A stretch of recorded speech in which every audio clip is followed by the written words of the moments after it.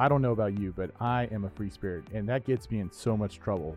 And mainly because I resist the structure that I need in my day to truly achieve the success. And it's really ironic because the structure that I resist is really the key that unlocks the freedom that I desire.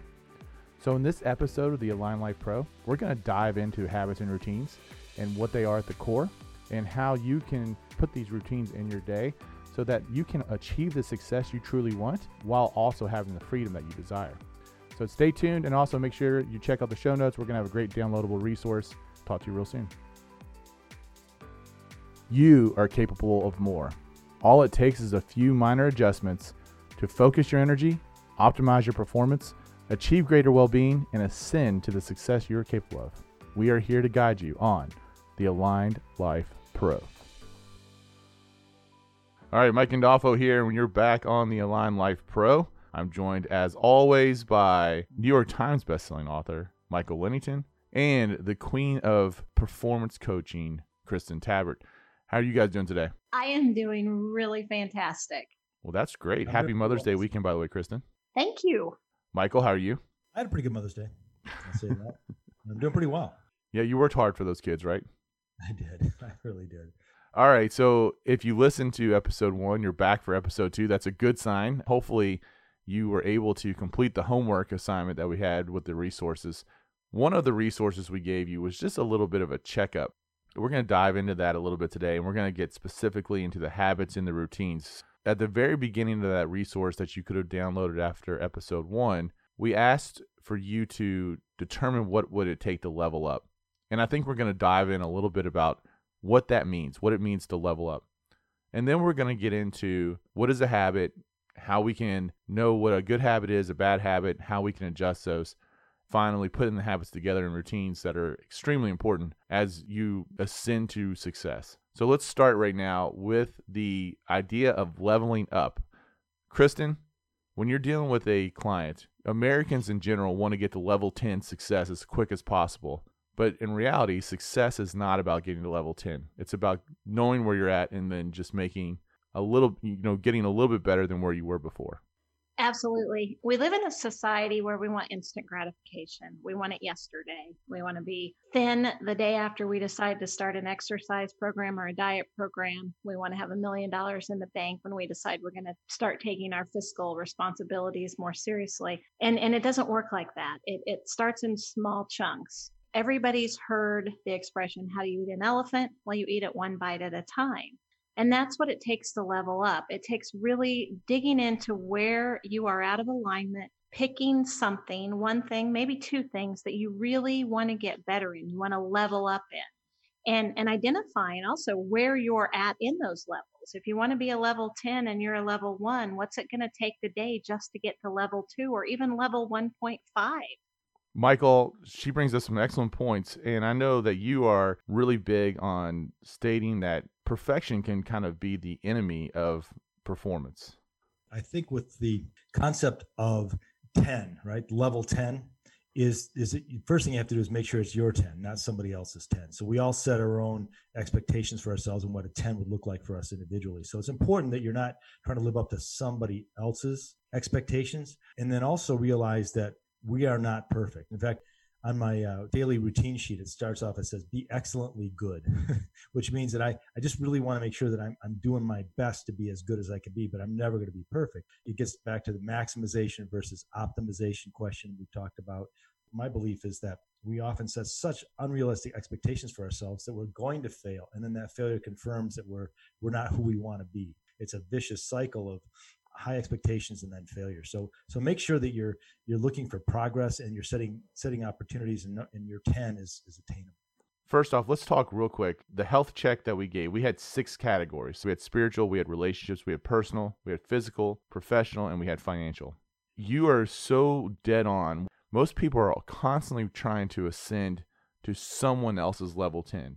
If you're doing that, you're going to be out of alignment from the get-go. You really need to define what is level 10 for you and what you want. That's the only way to really get that massive stride for success. Do you agree, Kristen? Oh, I absolutely agree. When we're talking about what our expectations are, where we think we want to go, I always say you have to start with vision. Even at the vision level, Mike, we get couples that are working together on their long-term vision that as they start that exercise, they're not even close to having the same type of visions. What one person wants is completely different from what the other person wants. And we find that with leveling up in our business, it's the same thing. It seems to kind of coincide with what society expects my level 10 to look like. And that may not be realistic for you. Michael, when I look at these categories too, it's amazing how many times making an adjustment in one can affect the other one as well. Well, that is so true. Any one of those six can be either a source of energy for you, so you've got a great relationship with your spouse and you're aligned. And when problems arise, you attack them together instead of letting the problem come between you. You're going to have so much more energy, not just for that relationship, but also for the other areas of your life. It's going to feed in and support the other areas of your life. On the other hand, if you are not living the life you want to live with your partner, with your spouse, and you fight and problems come between you and you attack each other versus the problem, that kind of a relationship is going to drain energy from other areas of your life. And so, it's just being aware of where you're showing up in these areas, not ignoring them, being honest with yourself, and identifying which ones you really want to get better at based upon your own expectations of yourself. Michael, that's a great point. I don't think people are completely honest with themselves. And if you truly want to level up, it starts with honesty of where you are right now. So many great points with this conversation. And it really starts with that knowing what you want, not what someone else wants, and having that awareness. And that awareness is so freaking important in this conversation. Awareness is the greatest agent for change. And when we are aware of where we are and we understand that, okay, maybe in my health life, I'm at a 6 and we know what a 10 should look like for us, but then we can just concentrate. If I'm at a 6 right now, what's the small little change I can make to get to a 7? That's really what we're talking about here. Right, Kristen? Absolutely.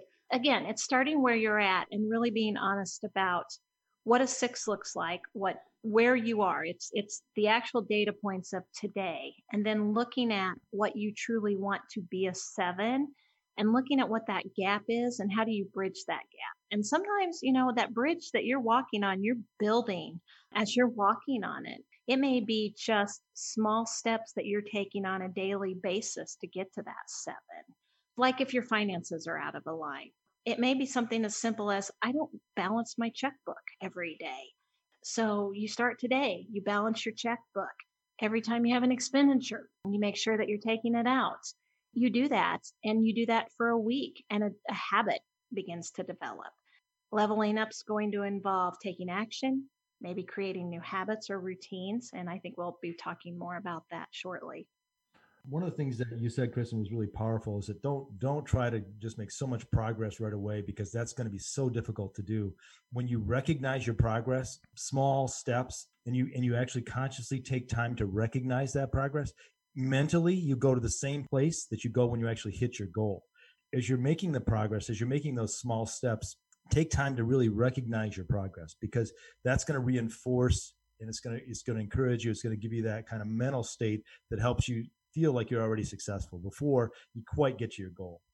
And that's a great segue, I think, for where we're going to go with this, because the way I look at these things is that all of these areas of life, some of them are going to require a change of habits. Maybe we're going to have to take some bad habits and replace them with some good habits, but there's fundamental habits of success in each one that you're going to have some trial and error and figure out what are those fundamental habits of success in that area for you. And then it's about changing your mindset about how you look at each one of those things. And that way you can take it even higher and ascend to even higher levels of success. Let's jump right into the habits. I love Warren Buffett's chains of habit quote. He says, chains of habits are too light to be felt until they are too heavy to be broken. So the first thing I want to kind of point out with habits is there's a lot of opinions out there about it. There's a lot of studies done depending on what you read from whom. You're going to see that in order to engage a new habit, it takes intentionality, and could be 30 days, could be 40 days, could be 90 days, depending on which study you've read. What I've learned myself, and this is my opinion, guys, anytime there's a habit that you're wanting to break, you're going to need to fill that with multiple new habits because you have routines around habits, and those routines have to change in order to make the habit that you're trying to change stick. Michael, what is your viewpoint on habits? Mike, you mentioned mindset. Really, habits are kind of like programs, I think, to some degree, and I'm no psychologist, so I apologize to all the psychologists out there. What I mean by that is that we have these habits that are sort of a program that runs, and we're unconscious of it. We're unconscious of most of our thinking at any given point in time, and our habits are really some of that kind of ossified thinking, right? And when Buffett talks about the chains are imperceptible at first, but they become huge chains eventually, is that our habits become more and more and more ingrained. We run these kind of paths, these neural pathways in our minds, actually, our brains. So habits are a form of thinking that's a pattern of thinking, and we're unconscious of most of them. And what's important is to, first of all, just kind of be curious about them. Think about them, be aware of them. Why do I have that habit? What does that habit do for me? What does that habit not do for me? Because we hear the word habit, we think bad habit. But getting up and exercising every day is a habit. It's not really a habit because you wouldn't do it unless you had some willpower to make it happen. So some habits are good habits and some habits are bad habits. Some habits turn into productive output. Some habits turn into negative outputs. It depends what we want to do. It depends what we're trying to create. Are we trying to create a good habit? Are we trying to stop a bad habit? I think just being aware, being curious about our underlying habits and what the outcomes are and what we get from them is the first step to changing them. All right, I want to push back on that just a little bit, Michael, because I do believe there are good habits and there are bad habits, and that's how people tend to label them. But the labels that are real and authentic is that we have habits that are comfortable habits that feel good in the moment, but they don't necessarily make us better. And then we have uncomfortable habits that we know we need to do that will ultimately make us successful if we can commit to those. That's the trick, right? I mean, is trying to get out of that comfort zone habit and into maybe a little bit more of an uncomfortable habit that's really going to make us successful. I think you're right. I think, when I look at that, I think about it slightly differently in the sense that the good habits are the ones that require a little bit of effort to keep them going. You've got to make some conscious choices because they're uncomfortable. They're a higher energy state than the comfortable habits that we just do automatically because they're fun and they're very little effort, but there's a lot of payback from them. So they take a lot less energy to kick off. So an example of a good habit, might be getting up in the morning and going out and running or riding your bike or whatever it is you do to get in good shape, which takes energy. I mean, it takes energy, especially living in Michigan in the wintertime. It's hard to get out of bed in the morning and go running, right? That's a hard habit, a lot of energy to that. But an easy habit, a habit that kind of that goes without any effort at all, like eating ice cream and watching television. I mean, that's a low energy habit, and the outcomes of that aren't very productive. So yeah, I think you're right. I think there's different ways of looking at the habits. Generally, they are programs that we can kick off with a prompt of some kind, and then they run. Some are good in terms of the results. Some are not as productive. All right, we got a couple of questions that we have from our listeners. So let's go to Rick's question first. He says, why is it so easy to try and start a new habit, and I'm guessing he means a good habit, only to fall back to your old habits so quickly? This is something I struggle with all the time. I know the habits that serve me well, and I can commit to them for a while, and then I drift back into that old habit. Is it not being intentional enough? Not embracing the change? Why do people drift back to those old habits? So I think the easy answer, the quick answer that I'm going to start with is change is difficult. We like comfort. We're wired for comfort. And let's use bad habits as an example. You may say, well, this is a bad habit, and logically I need to change this. And back to Michael's point, there's effort involved. We have a finite amount of energy to expend on thousands of things throughout our day. If we have to expend extra energy to go through changing and creating new habits, we will eventually go back to that muscle memory that is comfortable. We may not like the outcomes, but it's familiar and it's comfortable, and we know what to expect from that. It almost seems like to me, Kristen, that you have to have that drift back in some regards, because when you change the habit and then you go back to the old habit, it probably hurts a little bit more than even it did beforehand. Like the initial comfort is not as comfortable. Like, so I think of eating healthy. Having pizza feels really good. Then you figure out you need to eat healthier. So you commit to eating healthier for 45 days. Then when you go back to that slice of pizza, the slice of pizza doesn't taste as good. You're probably going to have some GI problems from eating that slice of pizza because your body's not used to it anymore. It's interesting to me how those triggers can happen, and then yet we still kind of push through the uncomfortable part of the bad habit and still drift into that bad habit to where that feels comfortable again. I think this kind of goes back to some things we talked about in the first episode too, when we're talking about, action occurs at the thinking level. So you instill some of those new habits that you say you want to embrace and you want to incorporate in your life long term. And suddenly you find yourself that it's just been a little too long and that pizza looks a little good. It's like an old comfortable robe and your old comfortable slip that you don't want anybody in the public to ever see you in. But at home, it makes you feel good. It makes you feel comfortable. As we try to embrace new habits and we slip back into that old place again, then we incorporate a level of I failed, I'm a failure. That negativism begins to creep in then. And it makes embracing those new habits even harder because who wants to keep failing? And that's exactly right, because people think of themselves as a failure when they start to slip back into those bad habits. But the reality is you're only a failure when you stop trying to put in the good habit. There's going to be times when you go back and forth and you got to keep on trying to make it stick. And that's actually part of the next kind of questions. So there's two questions, and I'm going to kind of combine them together. We have Joseph, who asks, how do you tailor your habits towards your personality to optimal success? And it kind of goes along with Thomas's question, which is based off what we just talked about. How can you trick your mind into be fully committed the first go around so that the odds of success are higher?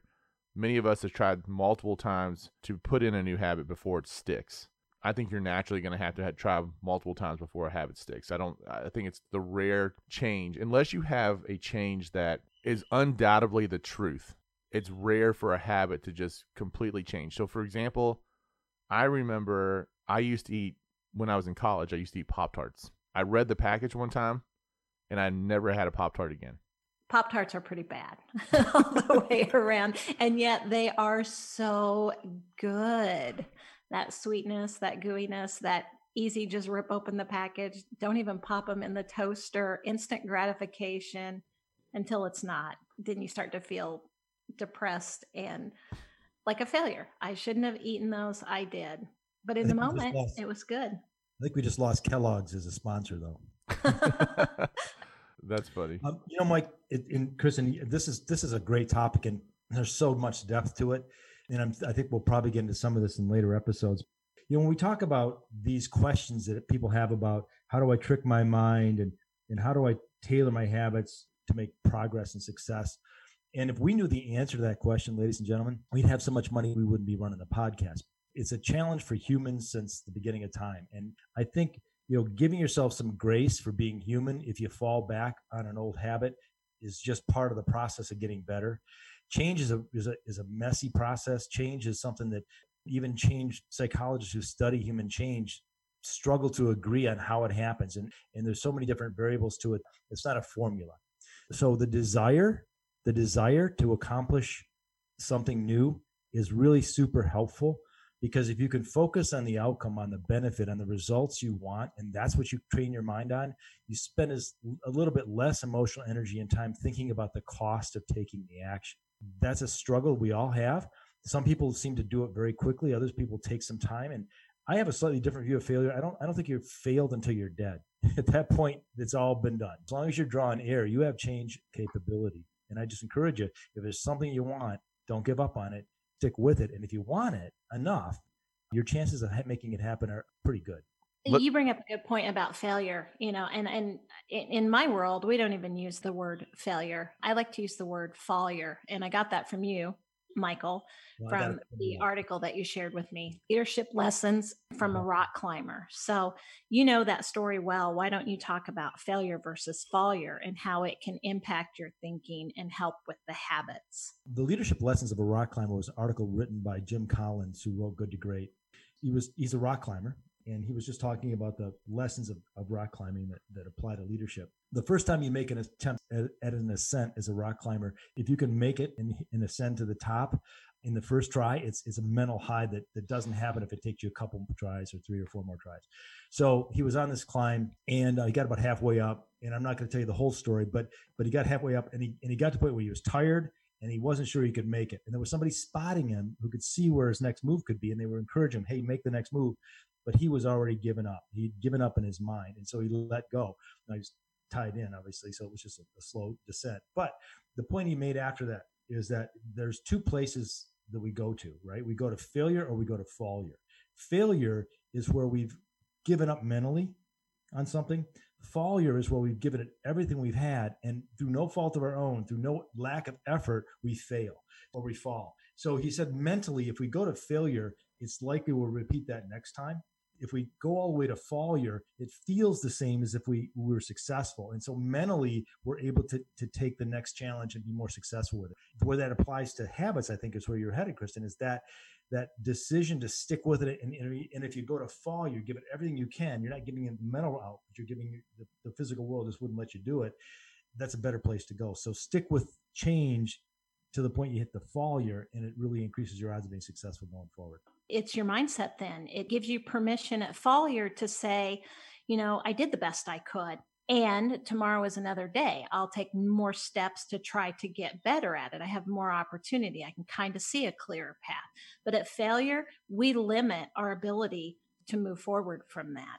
Yeah, failure is a choice. I mean, that's what he was saying. The failure happens between your ears. Failure happens because the real world just says, hey, pal, you're not good enough. Right? You got unlucky, whatever the world's telling you. But you don't control the external. You control the internal. And that's what he's saying. What you control it. And success, therefore, then would be knowing that you're going to get knocked down, but it's getting back up and moving forward. Yeah. Failure can be a huge success. And being able to recognize that is what gives you those little wins for the day that can help you tomorrow to work on that habit, that new routine again and again and again. We literally have questions coming in, by the way, as we're talking about this. It's almost like they're listening live, which they can't be.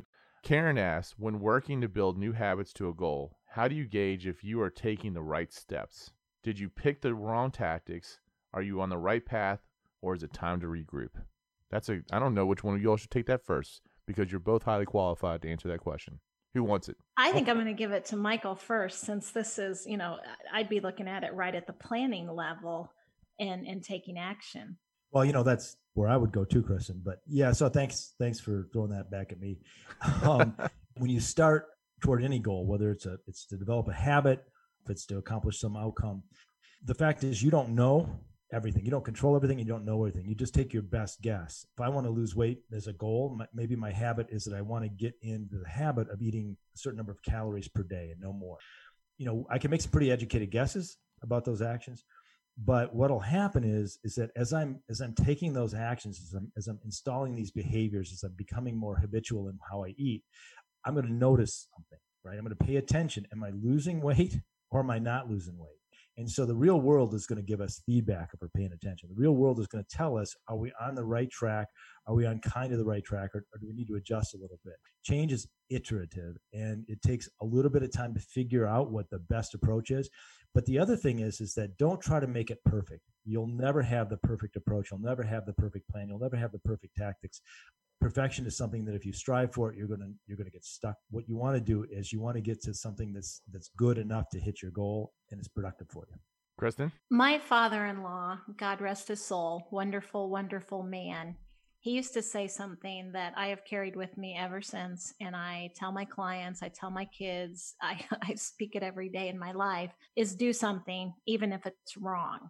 Now, we don't want to pick the wrong things right off the bat. And I think what he was actually saying is just take some action. And to Michael's point, we may not know what the right things are starting out.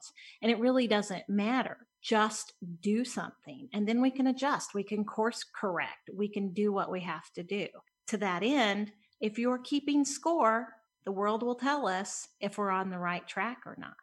All good stuff. I think we want to transition now to talk about routine. Let's have a conversation really fast about habits and routines and the difference. And Michael kind of touched on this earlier. A habit takes little or no conscious thought. It's a repeatable action that we kind of just naturally do.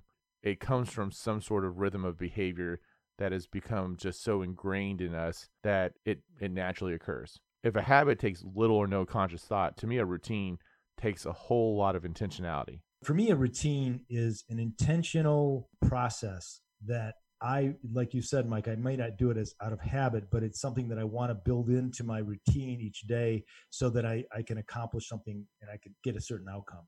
And so for me, a routine is a set of behaviors that begin with some kind of a trigger or a prompt that I've set up intentionally in my life. So I don't have a habit of getting up every day at a certain time, but I have a routine that does it. A habit is something that can happen any time of the day. It can be a behavior set that I plug and play, but a routine is something that typically is tied to my day, in my view. It's tied to a moment or a time in my day, and I kick in that routine. Some kind of external prompt or trigger causes me to follow this routine. And so that's a little bit of how I see that.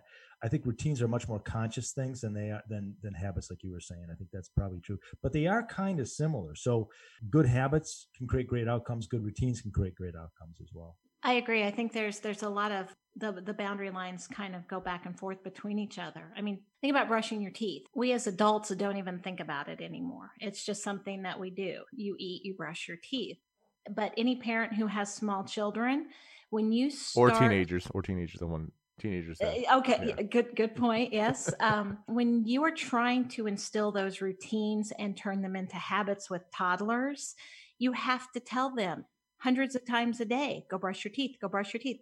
Even on the way to the bathroom, they will go do something else. It's not a routine that's in place that's developing that longer term habit.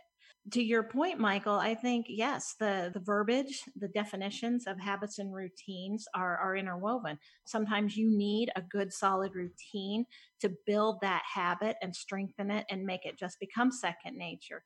And sometimes I think habits help you to create routines. The teenager thing is actually an interesting analogy just because you have the stinky middle school boys who I think of, right? So they don't care much about their personal hygiene until the idea of dating becomes a reality. And then all of a sudden, that trigger, that environmental trigger, has a way of completely changing the way you look at those habits and routines. That's a great point. You know, maybe when we're trying to create new habits and take our businesses, our professional life, our personal lives to that next level, we're not paying attention to those external triggers. You know, what would happen if you were intentional to say, what trigger do I need to help me launch a routine or a new habit that's going to take me to that next level and help me level up? You will never change your life until you change something you do daily. The secret of your success is found in your daily routine. Michael, I think we're both big believers. We had this conversation off air this week about the importance of a morning routine. I believe that routines are really helpful, but especially a morning routine, because if you can set up a morning routine that you're consistently executing every day, it starts your day off with momentum. It's really helpful to give you structure. It lowers your stress.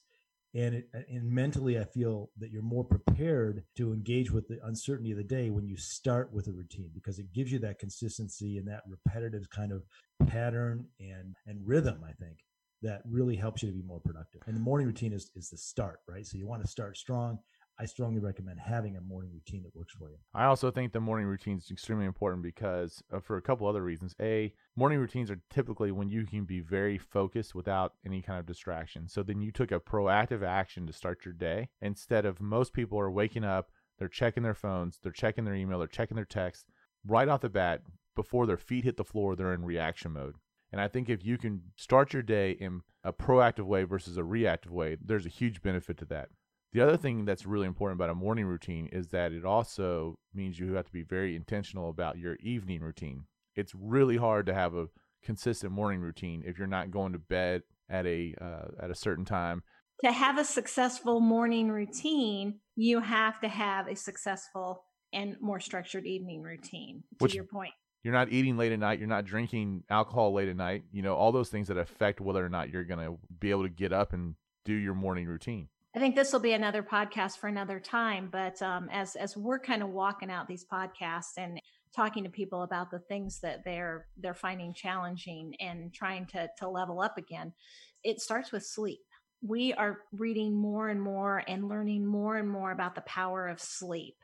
And your natural cycles around that. If you don't have a good routine that gets you in bed on time, that gets you 8 hours of sleep, your morning's going to start off rough. Once your morning starts off rough, it becomes a snowball effect the rest of the day.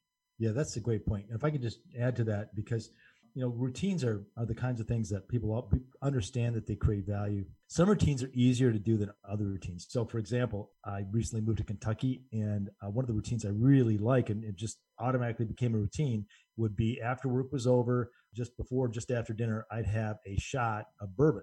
I like bourbon. You sip bourbon. You don't shoot bourbon. You sip it. Okay, but I would pour a shot glass of bourbon to sip. So Okay. even I'm a boomer. I'm new to whiskey. I'm gonna have to get you better bourbon glasses. That's all it means. That's what you got to do. All right. Well able to take that charity too. I love it. But here's the point: is that something you want to do is easy to establish into a routine. That's a really important point. Getting up at 4 o'clock in the morning was not something I really wanted to do. I'm not sure I still want to do it exactly, but what I do is I have a prompt, which is my alarm. The alarm goes off, and my first action, as soon as I hear that alarm, is okay, put my feet on the floor. What I've done is I've changed that pain in the butt idea of getting up at 4 o'clock in the morning to this kind of immediate gratification and celebration. Hey, I did it again. It's come to the point now where I want that feeling. Somebody talked about tricking your brain, right? You can desire things like that so that it becomes a pleasurable thing. And it's much easier to maintain a pleasurable thing than it is to maintain something that's unpleasant. We were talking about Brian Tracy, and I used to use this analogy all the time in my coaching, do the hard things first. And Brian Tracy would say, if you eat a frog first thing in the morning, there's nothing else the rest of the day that can be that bad. So what he's saying is do the tough stuff first. The rest of the day will take care of itself. But who wants to eat a frog every day? You might do it once, you might do it twice, but that's disgusting. Come on, So how do we turn that into something wonderful? And somebody coined a phrase. I think about it as a filet mignon. So if you're thinking of the tough things as something you love, could be Pop-Tarts, Mike Gandolfo, or it could be a filet mignon. It could be a bourbon, but I'll take the filet and the bourbon, by the way. There you go. But if you're thinking about it positively, the tough things aren't so tough anymore. You begin to really look forward to doing them. Well, I like the way of approaching the morning routine. Like I think Jim Rohn said, don't start your day until you have finished it on paper first. So we start the day with that daily plan. I want to dive into a little bit about the morning routine, and we're going to have a downloadable resource for everybody at the show notes. In the show notes, we'll have a link to that article that Michael was talking about, the lessons from the rock climber. But we're also going to have this downloadable morning routine resource for you to use. So for me, there's 4 components that come to a morning routine. When I said morning routine, I'm spelling it MORENING. So we're going to talk about the more part of the morning routine. The move, get up and exercise. The O, open your heart and soul, generally through some practice of prayer or silence or whatever that might be. The R, review your goals, your affirmations, your plan for the day. And then E, get educated. Do something to learn and get better. Listen to a podcast, you're reading a book, something that's going to be a positive influence on making you a better person. So those 4 things are the components of my morning routine.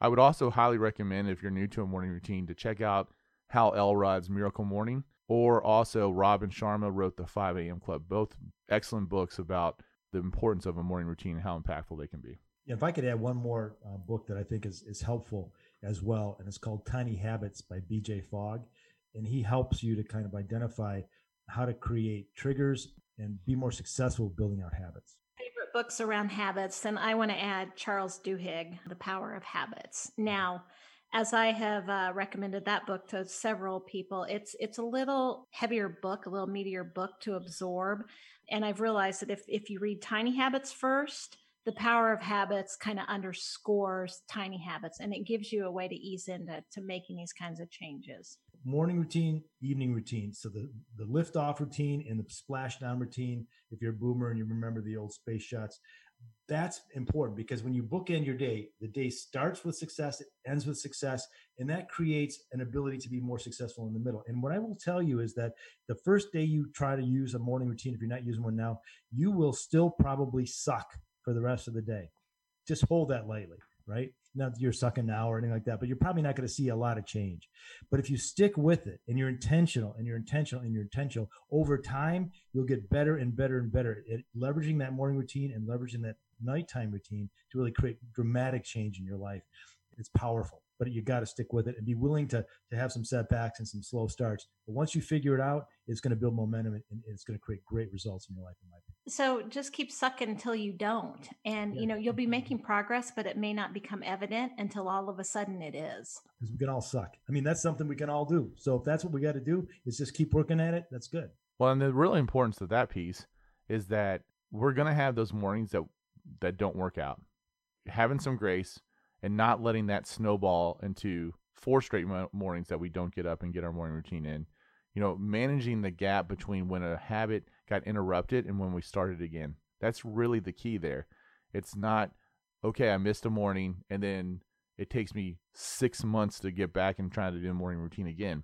The quicker we get back on the horse after falling off, the more effective we're going to be to really putting that habit or that routine into place for long term. That's so important. My language about the horse, if you don't get right back on, a day goes by, 2 days go by, that fear begins to creep in. You think about failure, you think about all kinds of stuff, and eventually you will paralyze yourself and you won't go back. I got to share a story, Kristen, about one of your clients who had been, and I think we may have mentioned this in an earlier episode, but had been an alcoholic.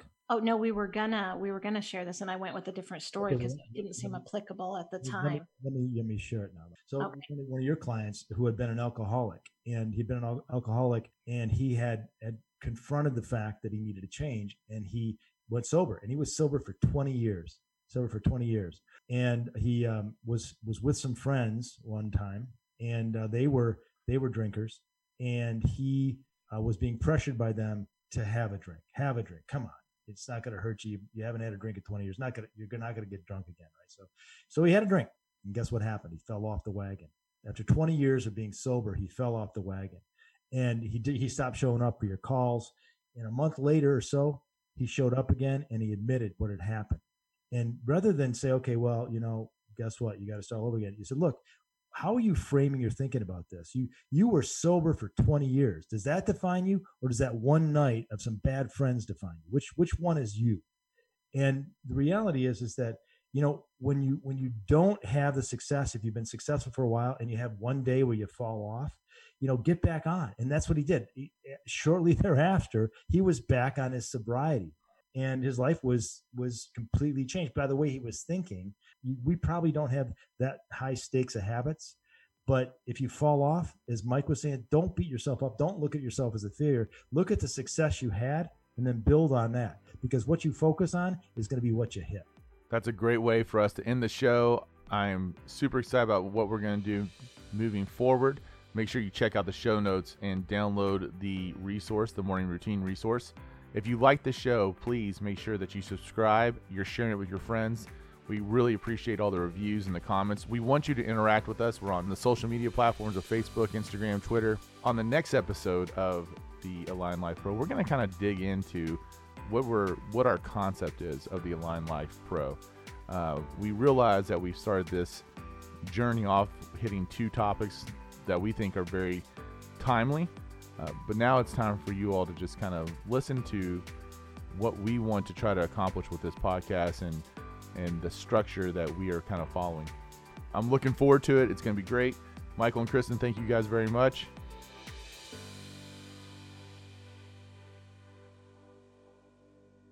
Hey, thanks for listening to the Align Life Pro. We hope that you found it helpful. If you know anyone else who would benefit from this podcast, we hope that you share it. Please subscribe so that you don't miss future episodes. Also, we really want to engage with our listeners. You can find us on social media platforms such as Facebook, Instagram, LinkedIn, and Twitter. Also, if you go to our website, there's a link for you to leave us a voice message, and we will answer your question potentially live on the show. We'll see you next time on the Align Life Pro.